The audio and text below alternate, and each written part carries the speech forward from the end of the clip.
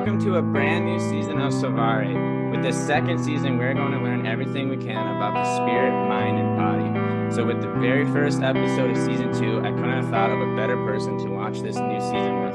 A good family friend and a man with great wealth of experience.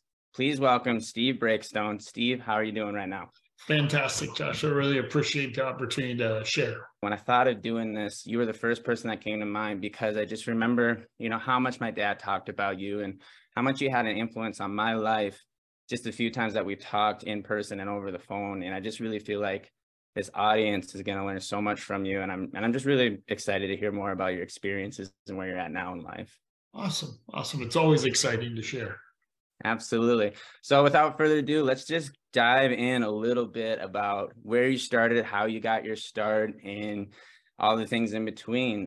Yeah, I actually grew up as a kid in Pennsylvania, milking cows and baling hay. And I got married very young and had a daughter on the way. And I'm 58 years old. So we're talking 1982. The economy was really bad in Pennsylvania. So I joined the Army. First place they sent me was Alaska. It was really exciting. I had a fantastic time. My daughter, Sonia, was born, and I did 3 years in the Army in Alaska. I was in light infantry, highly decorated, had a blast while I was there. What was the difference like going from Pennsylvania to Alaska? Well, Pennsylvania has snow and it gets cold, but the biggest shocking factor was the first day you get there, they climatize you. And it was February, I think, when I arrived. It's 37 below or something. And they said, hey, we're going to assign you some gear. You're sleeping in a tent tonight. And, I grew up around snow, but we didn't voluntarily go sleep in sub-zero weather. They taught you really quick what you're capable of doing as a human being. The Army, at least when I was in, they really know how to develop your intestinal fortitude, the no quit attitude, and take it to the next level. So let's talk about that no quit attitude, because you're somebody that talks about this openly, about how you had this battle of being bulletproof and then this humbling process, but also this process that if I give this up, I may become vulnerable. And you've experienced this with 25 years of law enforcement. So let's just talk about that bulletproofness and how it came about from the Army to the police force. Yeah, it actually started when I was a kid. My mom was a severe alcoholic and my dad left when I was 4 years old. So I kind of thought at the time, not being spiritual and having much of a walk with God, that I raised Steve, that I was raising me. As a deflection of my mom's alcoholism and the home that I was in, I had to become bulletproof to survive that atmosphere. And, like any other home, my mom had amazing talents too. She could cook like a chef and play the piano like Beethoven. But when she would drink, she became a completely different human being. It was really a tough thing growing up, but it started that bulletproofness, or putting that shell on. The good thing about the shell is you do learn to become tough. The bad thing about the shell is you don't let people near your heart, because it's weakness. And later on in life, when we'll talk about it, when I was confronted with God and he said to me, surrender, that was like the farthest thing from my mind. I'm like, no way, that's losing, that's failure, that's quitting. And it's the exact opposite with God. Everything's upside down in God's kingdom, but you know that. Well, yeah, I mean, you're right on the money there. And so let's just talk about it now, actually, with your book that's on Amazon, The Redemption of Joe. And so you retired as a lieutenant in 2011, correct? Correct. Mm-hmm. And then when did this book come about since retiring as a lieutenant? Yeah, so what happened was, it's funny, everything's orchestrated by God and it's always in his timing. And I always say it's that, God will be like, oh, isn't it cute? Steve has plans. Yeah. But, God's plans are much bigger and he allows us a lot of leeway, but he really keeps the guardrails on the road. But anyway, so I retired in 2011, had an amazing police career, went through some very difficult divorce and challenges and things. And I had a buddy that I was doing jewelry with, and this is just a funny world. His name was Michael Von Krenner. And Michael also was a film guy who filmed commercials and did things, but he had a connection in the literary world and stuff. So we were having lunch one day, and I like telling stories. So I'm telling stories and he's like, dude, you're a book. And I'm like, what? And he goes, you're a book. The Redemption of Joe, that's the book you're talking about here. But what happened was he had a writer put it together. And when I first put it together, it was too Hollywoody. I didn't like it. And so I had the book reworked by a ghostwriter, a guy by the name of Ron Knight, incredible dude. And he wrote the trueness of the story and my walk with God and my challenges and the stupid things that I did in life, and that God still loves us anyway. So that really kind of transpired about, must have been about, I'd say 2017, 2018, when it finally came together. For those that are listening, I read the book, and I have to say that I genuinely did enjoy it, and I related to it a lot in a lot of different ways. And we're going to dive into that a little bit. But before we do that, because as soon as we get in the book, we're going to get into your career and all the choices and all this. But let's talk about who Joe is first, in your relationship with Joe. I think that'll be really important. Sure. And I'll set the stage for the topics to come. Yeah, so I told you about me growing up, and my mom was an alcoholic. She never said, I love you. And so I had that toughness, and I was a police officer doing a fantastic job. And I wasn't saved yet. So I was doing police work, but I was doing it, by Steve's might, by Steve's power, that kind of thing. I always loved the community. I cared for people and I had a heart for people, but it wasn't that Jesus type heart that was about to come and break open due to that hard shell that I had around me from growing up. So anyway, Joe was a guy named Joe Lawson, and he was a thug in the street, gun toter, bad guy. But there was something that tweaked me about him, that like I would see him help homeless people and give them money or do things, and I'm like, there's a different heart there. And you know how God does us, like spirits find each other. And he was the bad guy in the street, but he was very much a mirror of me. Grew up kind of tough, still cared about people, but was kind of running his own life. And we would kind of like two roosters go back and forth. And if you don't mind, I'll tell how I got saved and kind of fit it in. Oh, please do. Yeah, I had a really bad day at work one day, and so I went home, and I had been divorced, and it was the weirdest pull by God. I raised a fist in the air, and I'll never forget it. I'm like, God, if you're real, prove it to me. No smoke and no mirrors. And I'm going to grab my Bible while I'm talking. And I said, if you are real, God, I'll tell everybody.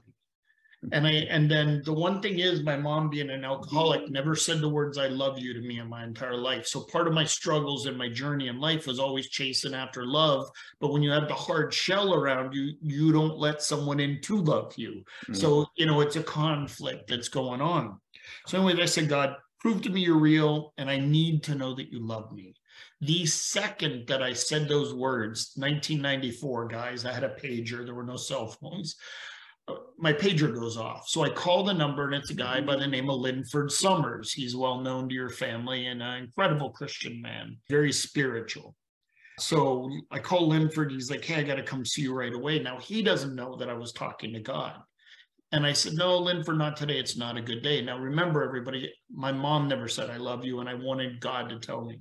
Linford drives to my house, and I still have a copy, and it's in the book, and he gives me this note. And I know it's hard to see, but I'll read it to you. It says, September 27th, 1994. Tell Steve I love him. I will not allow him to be sifted away from me. Tested, yes, he must or will be tested. Job was tested, and he prevailed. Tell Steve I love him.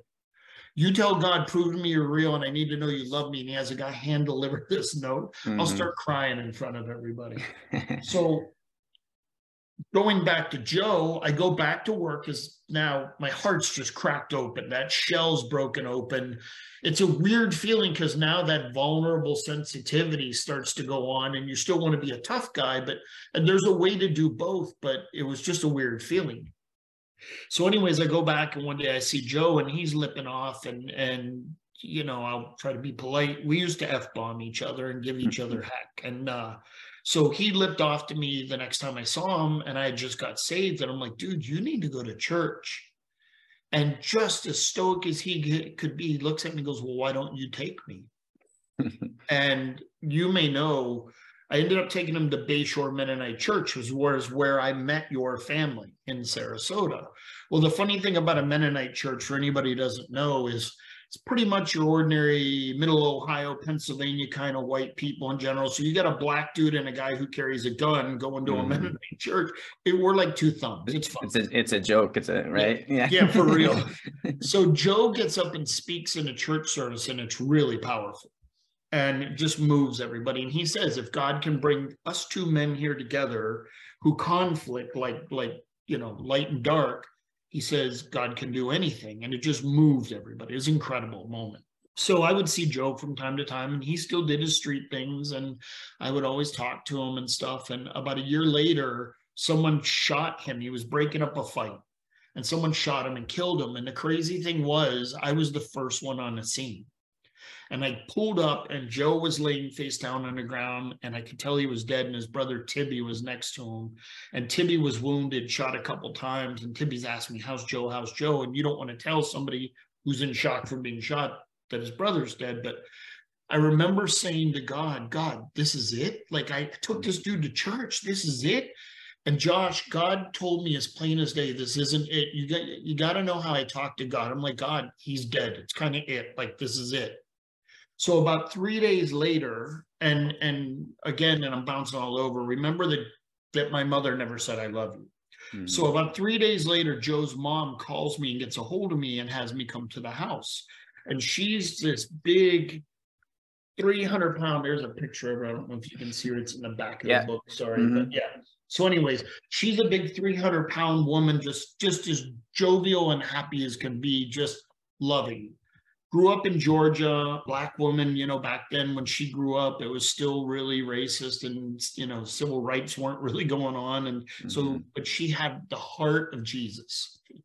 So I go to the house, and she says, Mr. Breakstone, I want to share something with you. First of all, thank you for taking my son to church a year ago. I never forgot it. It made an impact on him. I could see it.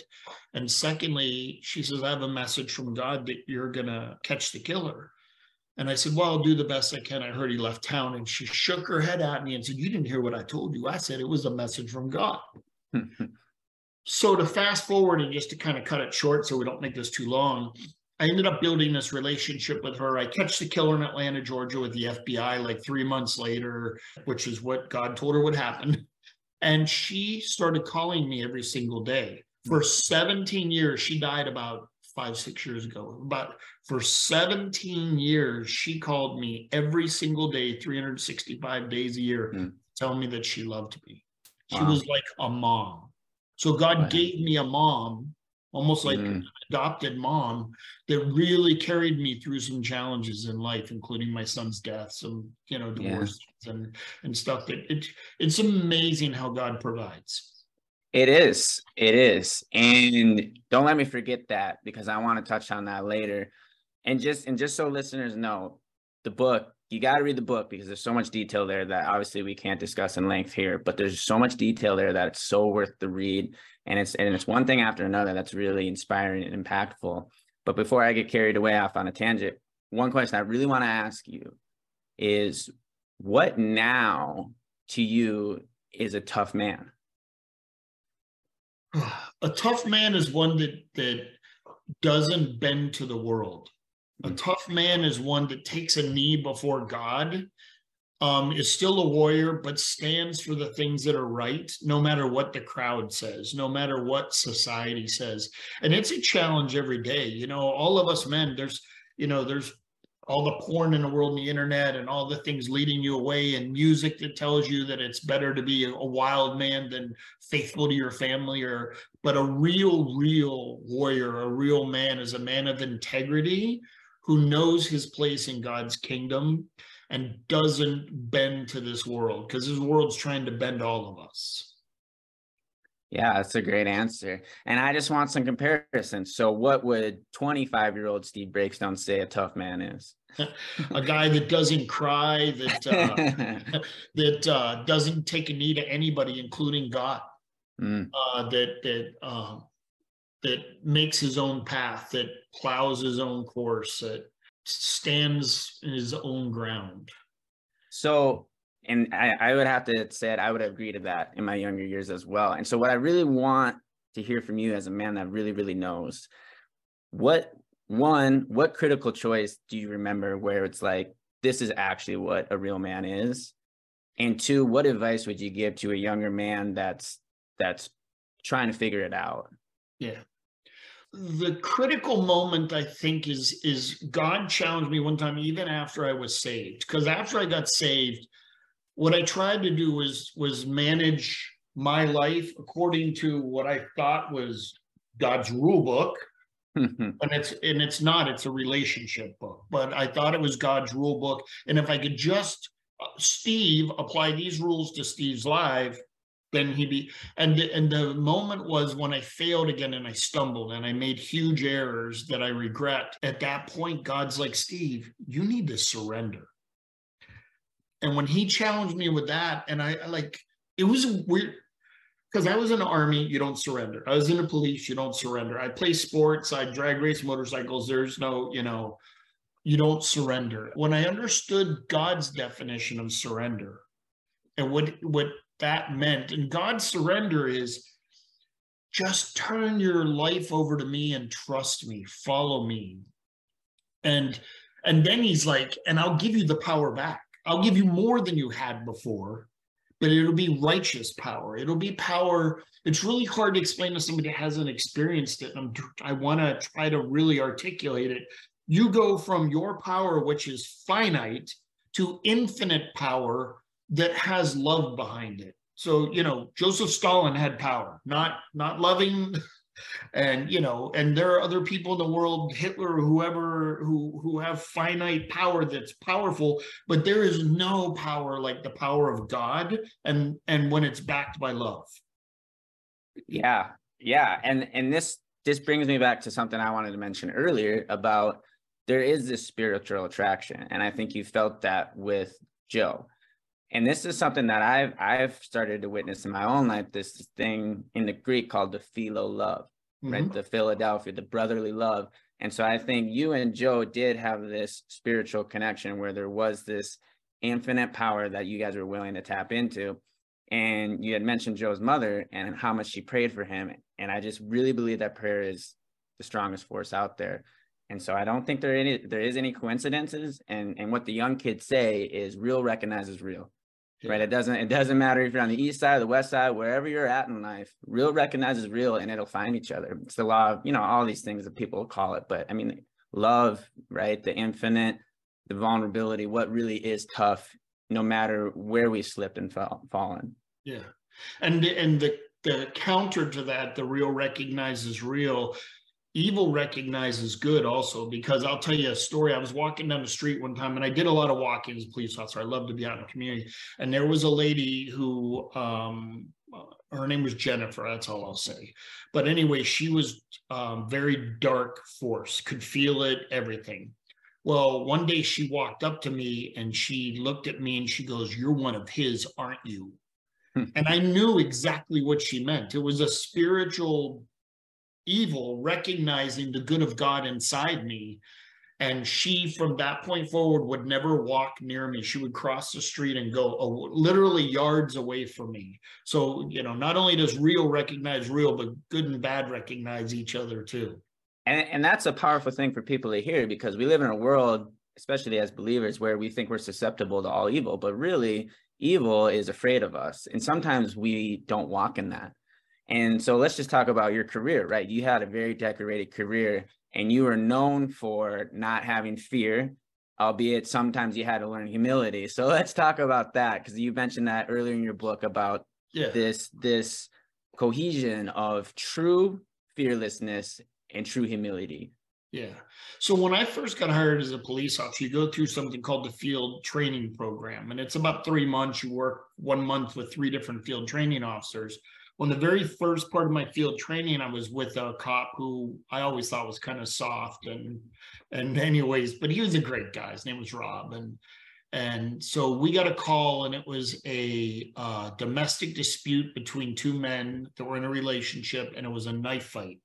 So I got to the house and I heard screaming, and it was a Florida house. For anybody who doesn't know, it was up on stilts, and you had to go up a flight of stairs.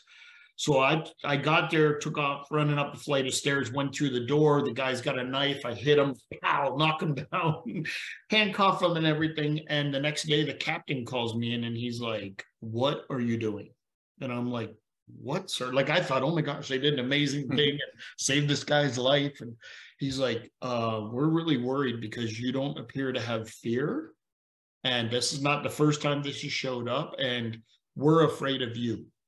And if you don't demonstrate some fear, it was the weirdest thing for him to say, we're going to think about letting you go. And I was getting really high scores and doing good. So I had this bulletproof sort of like run through fire. And I still have that today, but I know where the source of that power comes from now, and it's God, it's not Steve. And the difference in that is really important to understand. But going through my career, like I just went through it like that for a while, and I faked having fear on a couple of calls so I didn't get fired, and kind of got through it. I actually have tattooed on my back, "Willing to Die." And I got that after I was saved. And sometimes people will be like, oh, you want to die? No, that's not what it says. I said, I'm willing to die. And what that means even today, and all the more now to die to Christ and to his cause, is that I would give my life. If I was in a restaurant and didn't have a gun and a guy came in with a gun, I'd run at him and save everybody. It's just what I would do.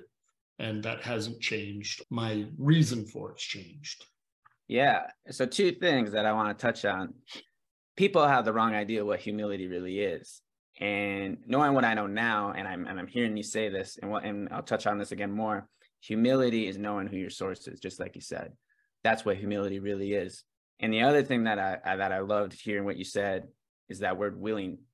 Because, and as a football coach, I hear all the time about how guys want to win, how guys want to be the starting running back. I was like, and I tell these guys all the time, I was like, dude, you can go to the bar and everybody wants to win. Everybody wants to be the starter. Everybody wants to be the guy, but not everybody's willing, right? That's why that guy is at the bar and you're here, because you have to be willing to sacrifice. You have to be willing to give up time, space, whatever it is, in order to receive what it is that you want. So you saying willing to die makes a lot of sense to me, because in order to live, you have to embrace death. You really do. And we obviously have the perfect example with Jesus. And I just think he was so willing to embrace death especially all the time, but physically when it was the right time. Yeah. And so I think when he was called to. Yes. And so when we have this and since I'll share this with you since I know, but Adam was cursed to die as soon as he ate from the apple. But he didn't die 700 years later or 900 years later. So there is this slow death that people can live under if they don't embrace death in this world. So you having that tattoo, especially with the word willing, I feel like, not just feel, I know, I mean, that has a lot of, I should say, stigma and really philosophical and psychological evidence to it, where this really is a way to overcome fear. And I shared this the other day. I used to think that faith was the opposite of fear, but I've learned that actually it's love that's the opposite of fear, because perfect love casts out all fear, which is very interesting because your mom never told you that she loved you. Mm-hmm. But yet you have this fearlessness because you have God's unconditional love. Right. So if you could expand on that, because there's listeners here that are struggling with divorce, myself included, struggling with maybe absentee fatherism and or just bad role models in general, being led down, but their brothers could be, or whatever it is. So tell me more about how this love from God can somehow make a way for you, even though you didn't have the love from your parents. Yeah, I think for me and for each of us, it's different. And what I'll tell people is, look, when you seek God, he promises that he'll show up. He says that if you search for him, he'll appear. Those words says it over and over again. But what I want people to understand is, because I've had people like, well, how does God talk to you? And I go, well, it's kind of this, and this. Our conversation tonight, God will speak to me through this. It's just how it is. But what I want people to understand is we have our own unique relationship with God. God is the same, but we are a unique spirit created by God. So the thing that helps me to understand this is that in that unique relationship with God, once you have that connection with him, you know that he's the father of everything. And some people, and I've had arguments with pastors of churches, forgive me, but they'll be like, oh, people say that this bad thing that happened, that, you know, that God allowed it or this or that. And I got into an argument with a church pastor with one time, and I said, Isaiah 45:7 says, I create the light in the darkness. I bring prosperity and despair. I, the Lord, do all these things. But the important thing that people have to understand is don't ever let anybody take one verse in the Bible and challenge you, because one verse never stands by itself. This is God's word, not one sentence, all of it, the whole thing complete. And it even says at the end, anybody who takes a piece out of it, you know, how dare you? So what you have to understand is, yes, God says, I create light and darkness, I bring prosperity and despair, but he also says in Jeremiah that he knows the plans he has laid out for you, that they're to prosper you. That's his plans. Now, you can derail that if you want, and you can go your own way, but understand that if you get in step with God and you get, like, it's an incredible path.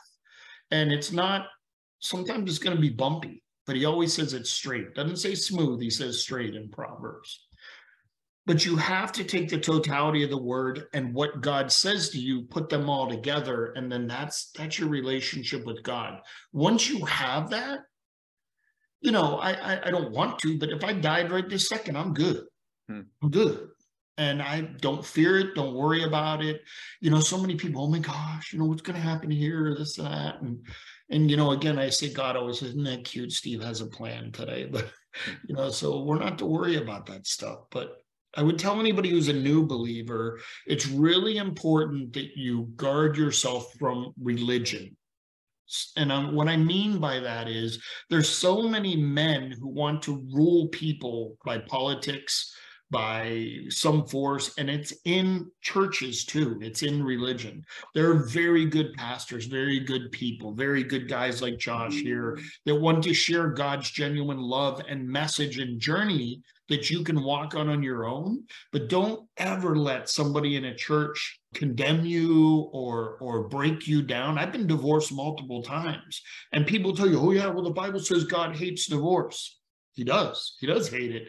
Broke his heart when I got divorced, because he would rather see me not have gotten divorced. But one of the things I did, and this is another challenge for people, I'm sorry, I'm going on a tangent, is be careful when people repeat phrases from the Bible to you too. So like Jesus said in one part of the New Testament, if you're going to follow me, you need to hate your mother, your brother, your sister, your father. Oh my gosh, Jesus said you got to hate. And then in Malachi, it says, I hate divorce, saith the Lord. So in Malachi, that's Hebrew, that's the Old Testament. In the New Testament, that's Greek. Both those words, hate, if you take a concordance, so you can look up words, and you look up the hate in the Greek and the hate in the Hebrew, it actually says to love less than. So God loves divorce less than you figuring out a way to work it out. Yeah. God wants you to love your mother, your brother, your sister, your father less than him, because he's first. He's a jealous God. The reason why is when you get your priorities in order and you have your love for God, then your love for your family falls in the right order. What the world's trying to do now is to break families because it breaks the chain. If we can take the man out of the family, the devil thinks, oh, I disconnected the children from God, because God built a chain, family. It had a purpose behind it. Sorry, I kind of went on a tangent.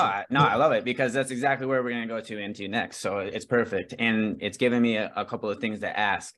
So just to reiterate, there is an ordained way of family and life. And again, people, just to double down on what you just said, okay, the difference between religion and true believing is religion will only stick on right and wrong, and true believing sticks on life and death. Okay, when we explain life and death and because then what falls under life? Yeah, moralistically, integrity does fall under life, but it's not the primary core. Okay, life and reproducing life more abundantly. That's why a man and a woman is the ordained way in a grace covenant, because that will produce life more abundantly and over and over and over and over. And there'll be generational blessings from the ordained way. Okay, so when we deviate from that ordained way, yes, there is structural perversion, you can say, or whatever, however you want to phrase it. I'm not going to get into that too much. Yeah. But at the end of the day, there's always grace superabounding. And I know religion hates that. Okay, but the reason I love reading your book so much, and I do want to get back into this a little bit, and we'll make it make sense.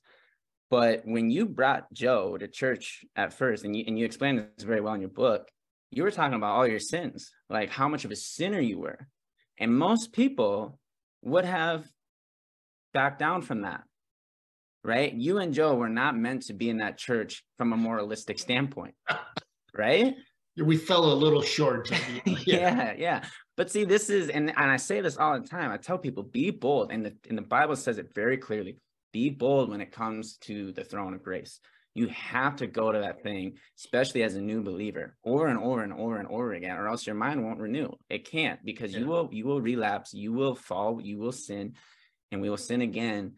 And it's really going back to this throne of grace and knowing, because of what Jesus did, that I'm forgiven for it. And like you said earlier, it's an upside down kingdom. There's a lot of reverse psychology going on when we break that bondage that we're under.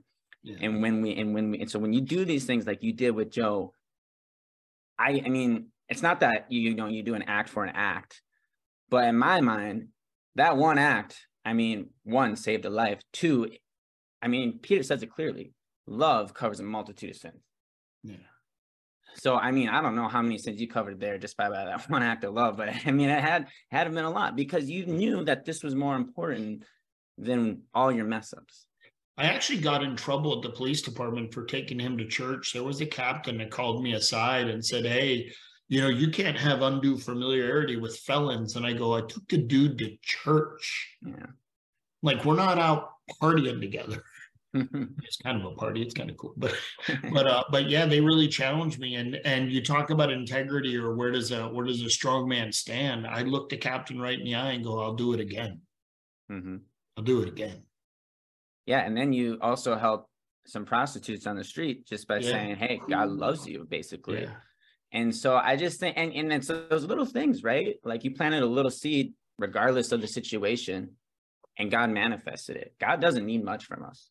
No, he just wants, there's an interesting thing that I love in the Bible, and people talk all the time, because some people will be like, oh, I'm just going to pray and wait on God, and I'll wait right here. Well, one of my favorite, and it's funny, your name is Josh, one of my favorite books of the Bible is Joshua. And in the Bible, the Israelites are approaching the promised land, and the river's at flood stage, the Jordan River. And so Joshua's like, hey, God, we're going to pray. We need you to stop the river and, work your God stuff and do your God magic. And God says, I want the priests to roll up their pant legs and put their foot in the river, take a step forward, and I'll honor that foot forward, and then I'll do my thing. So what God does is sees where your heart is, where you're putting, you're putting the rubber to the road, and he'll meet you on that road, and he'll take you further than you could ever dream of going. Absolutely. So let's actually transition to that, where you're taking steps right now. Okay. And then we'll come back to a few other things, but where you're at right now is you're buying and selling jewelry, right? You have a couple of investments, and you have some business ventures. Mm-hmm. So and I'm doing the same thing. And there's a group of entrepreneurs listening to this podcast. So let's just dive into that a little bit. And so just one thing I want to share before you get into what you're saying is, I've always been told, and I really believe this, that it's easier to steer or correct an airplane that's flying instead of one that's on the tarmac, instead of one that's on the landing strip. Yeah. Right. So you got to get that thing up in the air. Yeah. Okay. So what do you got to add to that? Well, it takes, the one thing that people don't understand is it takes more fuel to get a plane off the ground than it does for it to fly miles after. So it's true about that in the business world too. A caution that I'll put up front: when you enter the business world, you're going to have religious Christians show up and tell you, oh my gosh, you shouldn't worship money. And, that's not what it's about. Solomon, who's all over the Bible, was the richest man in the history of the world. He had so much wealth that they measured it in piles. But my thing behind that is it matters what you do with it. It matters what it's a tool. Money is a tool. Time is a tool. This video conference that we're having is a tool. It can be used for bad. It can be used for good. So I've got business ventures. I do crypto. I sell diamonds and jewelry. Being retired, I have a police pension that's very good, but I wanted to generate income, but still have freedom with my family.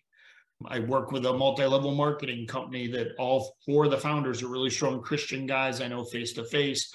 They sell cell phone service, medical not insurance, but medical coverage, like a share plan, different things. So I have different ventures. My whole intent and goal behind that is, one, to provide for my family, two, to be able to give more to the church as I choose, or to whoever. And the other is that God's given me a vision, like to build a school in Colombia. I lived in Colombia. I speak Spanish really good. I was there about 2 years. I was in a hilltop that I remember called Entre Rios, and the kids don't have a school. So my wife and I want to build them a school. My wife is from South Africa. There's a huge need there. The more money that you have, the more resources you can do, the more freedom that you have to allow to do those things. It also can get you more distracted as well. So in every blessing like that, you have to, we talked about the man who's the strong man, the one with integrity that doesn't bend to the world. You can be wealthy and still have your eyes on God. Absolutely. So first of all, I think it's great that you're starting a school in South Africa. I think that's awesome. I also have aspirations to start a foundation academy or school actually here in America, because I think where our education system is going. Yeah, exactly. Yeah, it's more needed. Yeah. Right. I mean, we're more third world when it comes to education. And it feels like it. Yeah. Yeah, for real. But anyway, we'll talk more about that later. How do you know that you have the right integrity? How do you know that you're in line with God's word when you're taking on a business venture? Well, one of the blessings that I have, and not everybody has this, so I'll talk about two parts of it. I have a wife who's a godly woman who keeps her prayers so in line with mine, even when it's independent. Like it was funny the other day, we were both praying, didn't realize we were both praying. And when I'm in tune with God, I get this little cold pierce in my heart. It's a physical thing I can really feel. And it's like, it's almost because I talked about it before. God talks to me a certain way because he knows I need him to talk to me that way. He may talk to you differently. They're not right or wrong. It's what works to communicate to you. But anyways, my wife got that same piercing at the exact same time. And I was praying for her at that moment. So anyways, one tool that I have is a godly wife, which is an incredible thing that we talked about before, and a blessing beyond measure.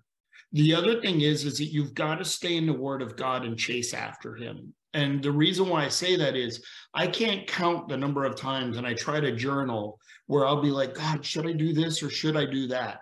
And then one day I'll open the Bible and it's like bold print goes boom. And it's the answer to the question. And I probably read it 100 times before, but it never appeared the way that I see it at that moment, because of God's Spirit in me saying, hey, look at this. Talking to someone like you who's a friend, and I'll be like, hey, this is going on. You might say something that's prodded by God. You don't even know that it was a value. And later I'm like it's like a bell ringing, like ding, So being surrounded by godly people, having a godly wife, staying in the word, asking God directly. God, I think it was Gideon who put the fleece out. And he said, hey, if the fleece is wet, then it means this. If it's dry, it means this. And you don't need to challenge God quite that way, but you can ask God, I really want your guidance. And I tell him, shut doors in front of me. Just shut doors in front of me that you don't want me going through. And it's funny because my wife and I have a friend who we love dearly, and she's a godly woman, but we all have our challenges. But she was talking about moving to this other country, and like 11 different ways God was like, close the door, tickets gone, this is gone. And my wife and I are like, hey, it's a billboard, like, don't go. Yeah. And it was a disaster when she got there. But, everybody's got their own walk and their own, but those are some of the ways. The other thing is that once you have a spirit of integrity from God, like we were looking at a business venture with a guy, and my wife and I both like instantly were like, bad vibe, just not right. 3 weeks later, the guy was arrested by the federal government for wire fraud. And like, it was just like, and God, we were listening. Yeah. I have to agree with everything that you're saying there. Like I've felt those in a lot of the same ways. And, I don't have a wife, Christian wife, but I do have a church. And so I really bounce a lot of ideas off my Christian sisters, off of my family, off of my church family, and especially, and I know we had mentioned earlier, be careful of a religious church, but also when you do find a good church, listen to those people that are older than you. You know what I mean? Like the elder, like listen to those elders, especially in a good church. Like they know what they're talking about, and that's a part of the humility and the respect for the old, you know, the authority that really allows God to move through us and through other people to help us. Two things that I really want to get into near the end of this, we're at the tail end. I really want to talk about this, and we've been, I would say, talking about it a lot. The spirit, you know, this podcast is about the spirit, mind, and body, and we've been really talking about the spirit, which I love. I think it's the most important thing to talk about. We kind of alluded to the mind a bit, but one thing in your book that really stuck out to me, and this is something that I've been working through with myself personally and with my dad and everything that, and just this culture in general.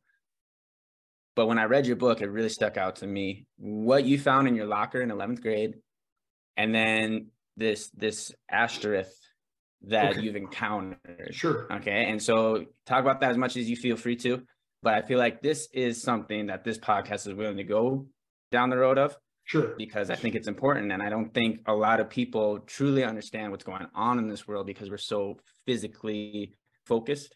I think it's important to go to the spiritual root, which is, I mean, the root of everything.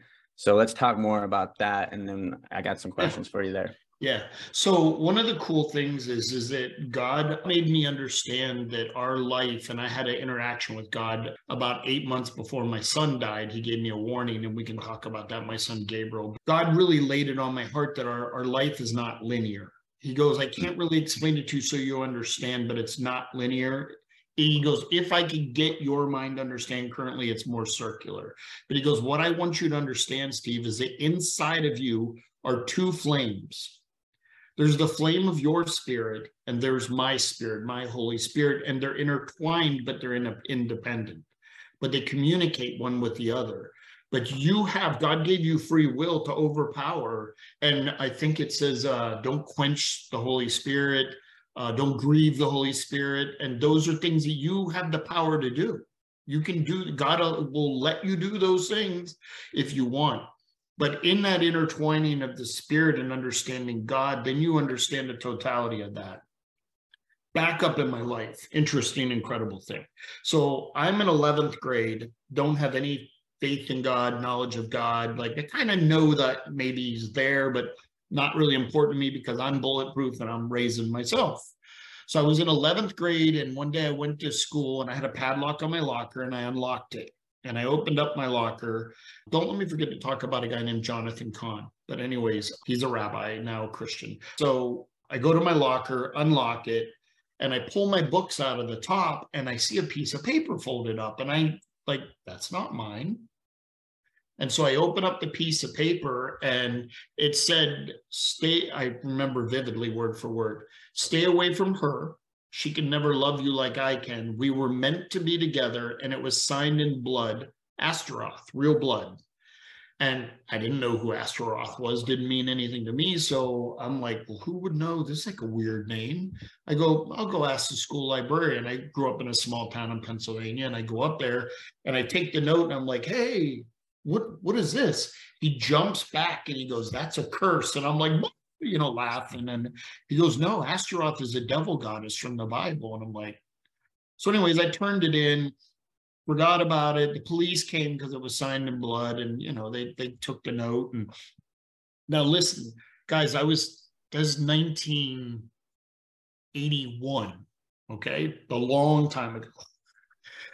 Fast forward in life, I'm married, gonna get a divorce, and my wife and I start seeing the number 1111 everywhere we go. 1111, 1111, 1111, and it's everywhere we go. And we couldn't figure it out, so we're like, does God want us to play the lottery? And it's just random stuff, and we couldn't figure it out. And I'm flipping to a verse in the Bible, but anyway, so we couldn't figure it out. So we were sleeping in separate rooms, and in the middle of the night, or that day we went to, and guys, all of this is spiritual. All this, trust me, it's the spirit world moving, and I'll tie this in for you.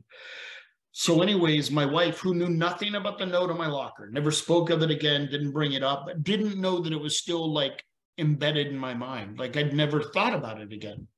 I know the words word for word, can see the note still to this day. But anyways, so we go that day, we go to a skate and surf shop, and we walk in and there's a watch display case. It was 3:40 in the afternoon. And that's important because it wasn't like 3:11 where it's California. It was 3:40 in the afternoon. I look in the watch case, there's probably 80 cases. At least 3/4 of the watches, maybe more, all ticking, are on 11:11. At the exact moment I look in this case at 3:40 in the afternoon, all the watches are on 11:11, like almost all of them. And I'm like, tell my wife, look at this. What's going on? So we go home, we go to bed. Middle of the night, she wakes up and she said, God told me what 11:11 is, but I don't understand. She goes, the 11th book of the Bible is 1 Kings. And actually the letter K is the 11th letter also. So anyways, 1 Kings chapter 11. And I'm like, okay, so I'm reading chapter 11 and I'll just jump here quick. It's talking about King Solomon. And then it says in verse 4 of 11:11, 1 Kings 11, as Solomon grew old, his wives turned his heart after other gods, and his heart was not fully devoted to the Lord. Solomon, who was a big time important person in God's kingdom, was not fully devoted to the Lord his God, as the heart of David his father had been. He followed Ashtaroth. And Josh, when I read that, I still get goosebumps. Blew me away. The note came back in my mind, and I'm like, oh my gosh. So if you remember, the note said, stay away from her. She can never love you like I can. We're meant to be together. So the whole time now going through my life, I ended up getting divorced from her, and it was ugly, and a million God moments in that, but for the shortness and brevity of this. So I'm going through life and I'm stay away from her. She can never love you like I can. We're meant to be together. Well, Ashtaroth is a female demon goddess from Phoenicia and those times. And the more you understand who she is, and she's present today, the more it blows your mind. But anyways, the her, I kept going like, well, like who's her? What girl? What woman? What? Stay away from her. Stay away from her. All through Proverbs 1, 2, 3, 4, 5, her, wisdom calls you. Wisdom is calling you. So what the enemy was telling me, the devil was saying, stay away from wisdom. Stay away from God's wisdom. It can't love you like I can. And so it was trying, because it knew that I would do what I'm doing today. It knew that I would have the boldness of God to speak his word and to talk about his spirit and to tell someone who's not sure that, yes, God is real. Yes, he does love you no matter what. Yes, he's there for you through thick and thin. And the enemy didn't want that. Now, why I brought up Jonathan Cahn. Jonathan Cahn is a guy who just wrote a book called, I actually have it here, Return of the Gods. So in this book, he talks about, and it will blow you away, he's got The Harbinger and a bunch of books. He talks about the fact that these demons that were sort of suppressed in society because America was a God-fearing country are now present and relevant, and it will blow you away. What I'm telling you today about Ashtaroth is the Jezebel spirit, is all the trans stuff, is all, and I'm sorry if someone's offended. I love you and God loves you, I promise. But I have to be honest about the truth. All the things that are coming out that are just so bizarre to our mind, and all the pedophile things, is all from this demon Ashtaroth and a demon named Moloch. It's a demon god. So if you want to know more and you ever want to get a hold of me, you know, my phone number is 941-737-0107. I will share with you everything that God shared with me. I'll be happy to. It's also on the second page of my book. If you ever buy it, I put my phone number in there. So, but in our present society, in this world, the battle against families, the battle against God's hierarchy of the family is all from this Ashtaroth, who happens to be a demon who switches from male to female. And what are we seeing today in our society? So when you read Jonathan Cahn's book, or you even look him up on YouTube and see what he says about that, and you start connecting the dots, will blow you away. Yeah, so a few things. So before you even mentioned it, I wanted to ask you this while I was reading your book, because this is where I've been led, and the name Ashtaroth never occurred to me, but the name Jezebel did. Yeah. And so that's something that I know that I've encountered looking back on it now. And so what's the difference between those two, or is there one? So Jezebel was actually a person. And the Jezebel spirit is someone who took on the spirit of Astaroth. So most of these demons tend to operate in the spiritual realm. You have to understand, we're the hands and feet of God. So in the spiritual sense, we're the physical manifestation of God's creation and his love and everything. That's what he wants us to represent. The demons do the same thing. They mirror it. So they take Jezebel. Jezebel was in love with herself. She was anti-man and was more powerful than her husband, who I think was King Herod. But anyways, she ended up getting thrown to her death and eaten by dogs. And it was Ahab. Yeah, that's right. Yeah. So, but anyways, the Jezebel spirit is that spirit. And you know, I'm sorry if anybody's offended again, but Beyonce and a lot of these artists, if you watch the symbolisms and the different things that they do, they're manifesting this spirit and calling on it to empower them in a power of darkness. But one thing that Josh hit on earlier, and you've got to understand, and I always think of a flashlight, is, you know, if there's darkness in a spot and you turn on a light, darkness flees.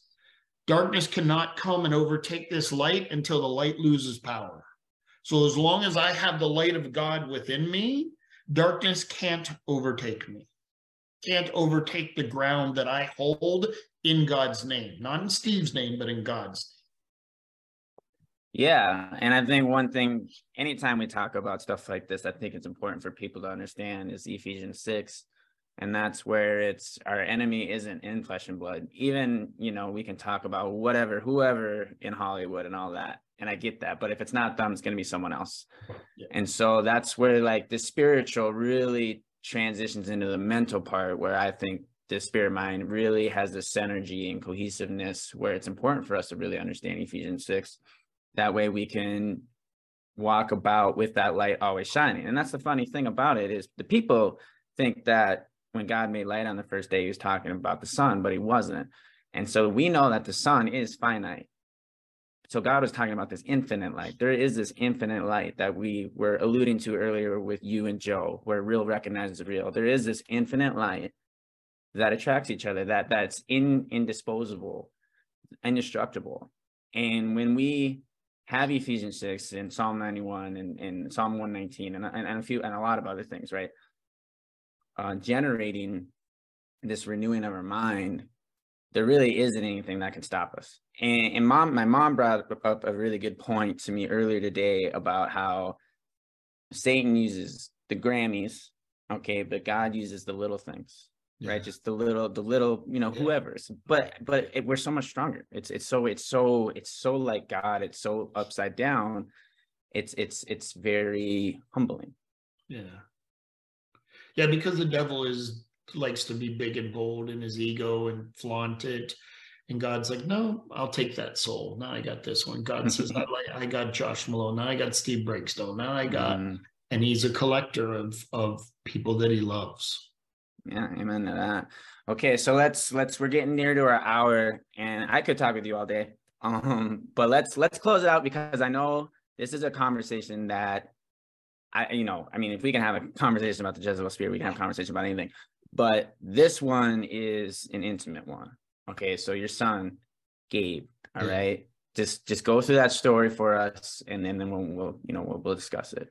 Yeah, so the interesting thing and it's amazing how God preps us for things. Eight months before Gabe died, I was in church one day, and I was leaning back and I was watching worship, and God spoke to me and said, Steve, do you see that? And I, in a vision, saw a piece of paper on the stage, and the piece of paper wasn't flatwise. It was just with the thin side, like in the middle of the stage, literally like just a piece of paper there.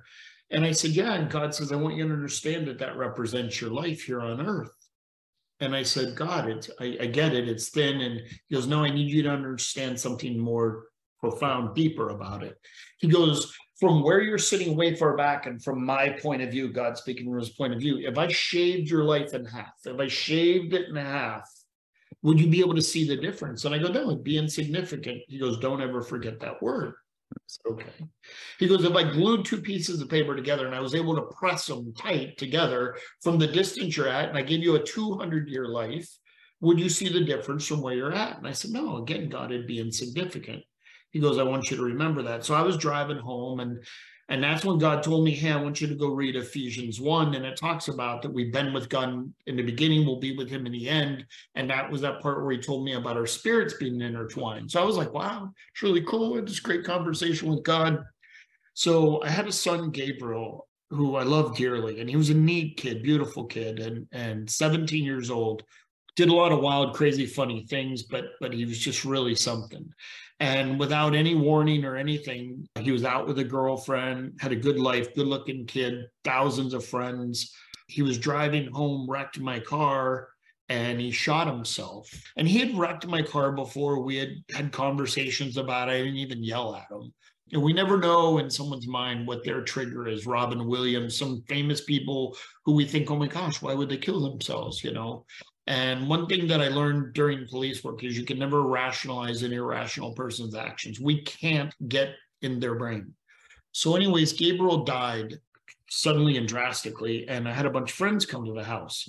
And so they're all sitting around the table, and Josh, I could feel the presence of God come down, like just coming down.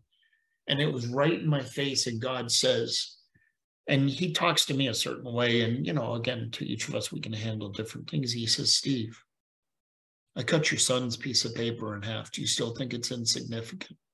Mm-hmm. And I just sat there and I couldn't breathe. And I said, and I referred to it, I said, God, you gave me a note. You gave me a note that said you love me. And you said that I would be tested like Job and that he prevailed. And then you finish the note again that you love me. I go, the end of this story is you still love me. I know you do. And I said, I don't understand why. I don't even want to ask why. And so what I've learned, and I speak Spanish, and I always say to God, y entonces. And it means, and now what? I don't ask God why anymore. I'm like, God, what do you require of me now? Now that my son's dead, what do you require from me? What's the next step? Where do we go from here?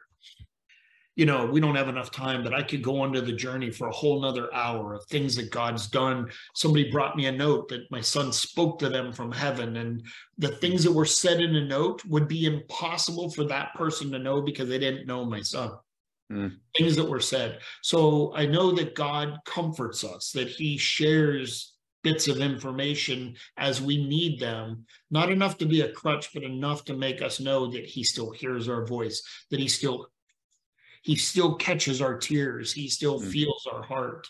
And I know that he's got my son wrapped in his arms, and suicide's a horrible thing. And some religions will tell you that, oh, you're going to go to hell and this and that. And God's too loving for that. If the Bible simply says that if you have faith in Jesus Christ and you believe that he died for your sins, you're going to heaven, period. I don't care about all the other garbage, all my divorces, all my mistakes. It's not a free pass for that. There are consequences to be paid, but eternity is going to be spent in the loving arms of God and by his son. Yeah, and you had a confirmation for that too. Yeah. And so I thought that was really awesome. And I think it's really amazing that somebody that's been through something like that can say, and now what?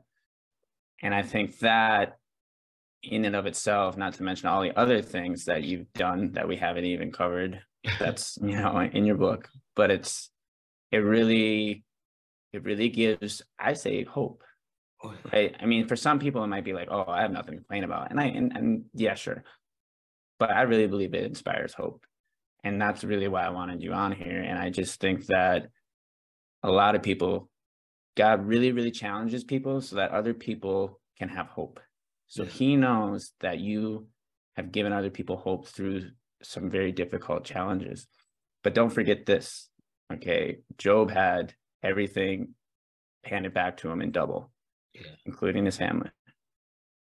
All right. And I'm blessed beyond measure. I don't even like to call her a stepdaughter now, but I have a beautiful 14-year-old daughter here in my home that's just a beautiful girl. And I've been given a gift of a family, and God knows. God knows. Mm-hmm. All right. Well, that's the end of the first episode, Steve. I cannot thank you enough.